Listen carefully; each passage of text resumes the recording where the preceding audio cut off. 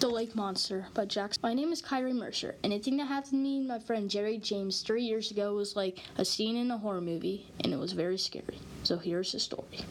On August 17th, in the evening at Lake Charles, me and Jerry were sitting on a dock, fishing. We haven't seen or caught anything all evening.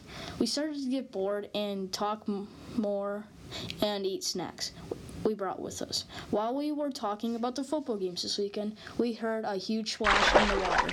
It scared us, so we grabbed our fishing rods and casted where the splash was.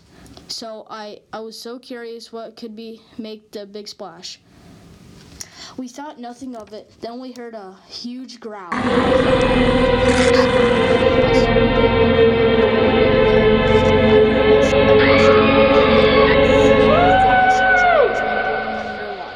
He always had a girl scream since the day I met him when Jerry and I were 7.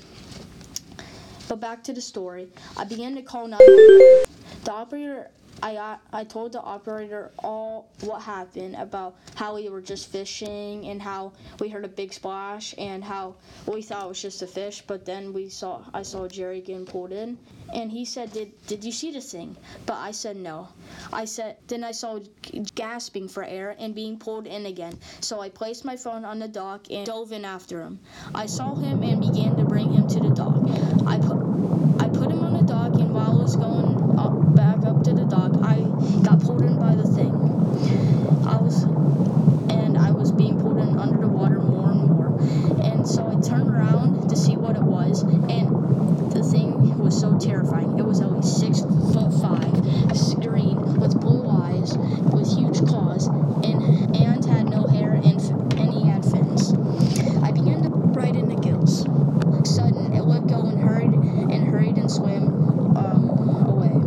So I swam to the shore and began to pull myself onto the dock. And when I got on the dock, I began to do CPR on Jerry. I heard a cough and he spit out water. I then picked him up and ran back to the car. We went straight to the hospital. We arrived at the hospital, and I was in the waiting room and thinking that I would never go there again.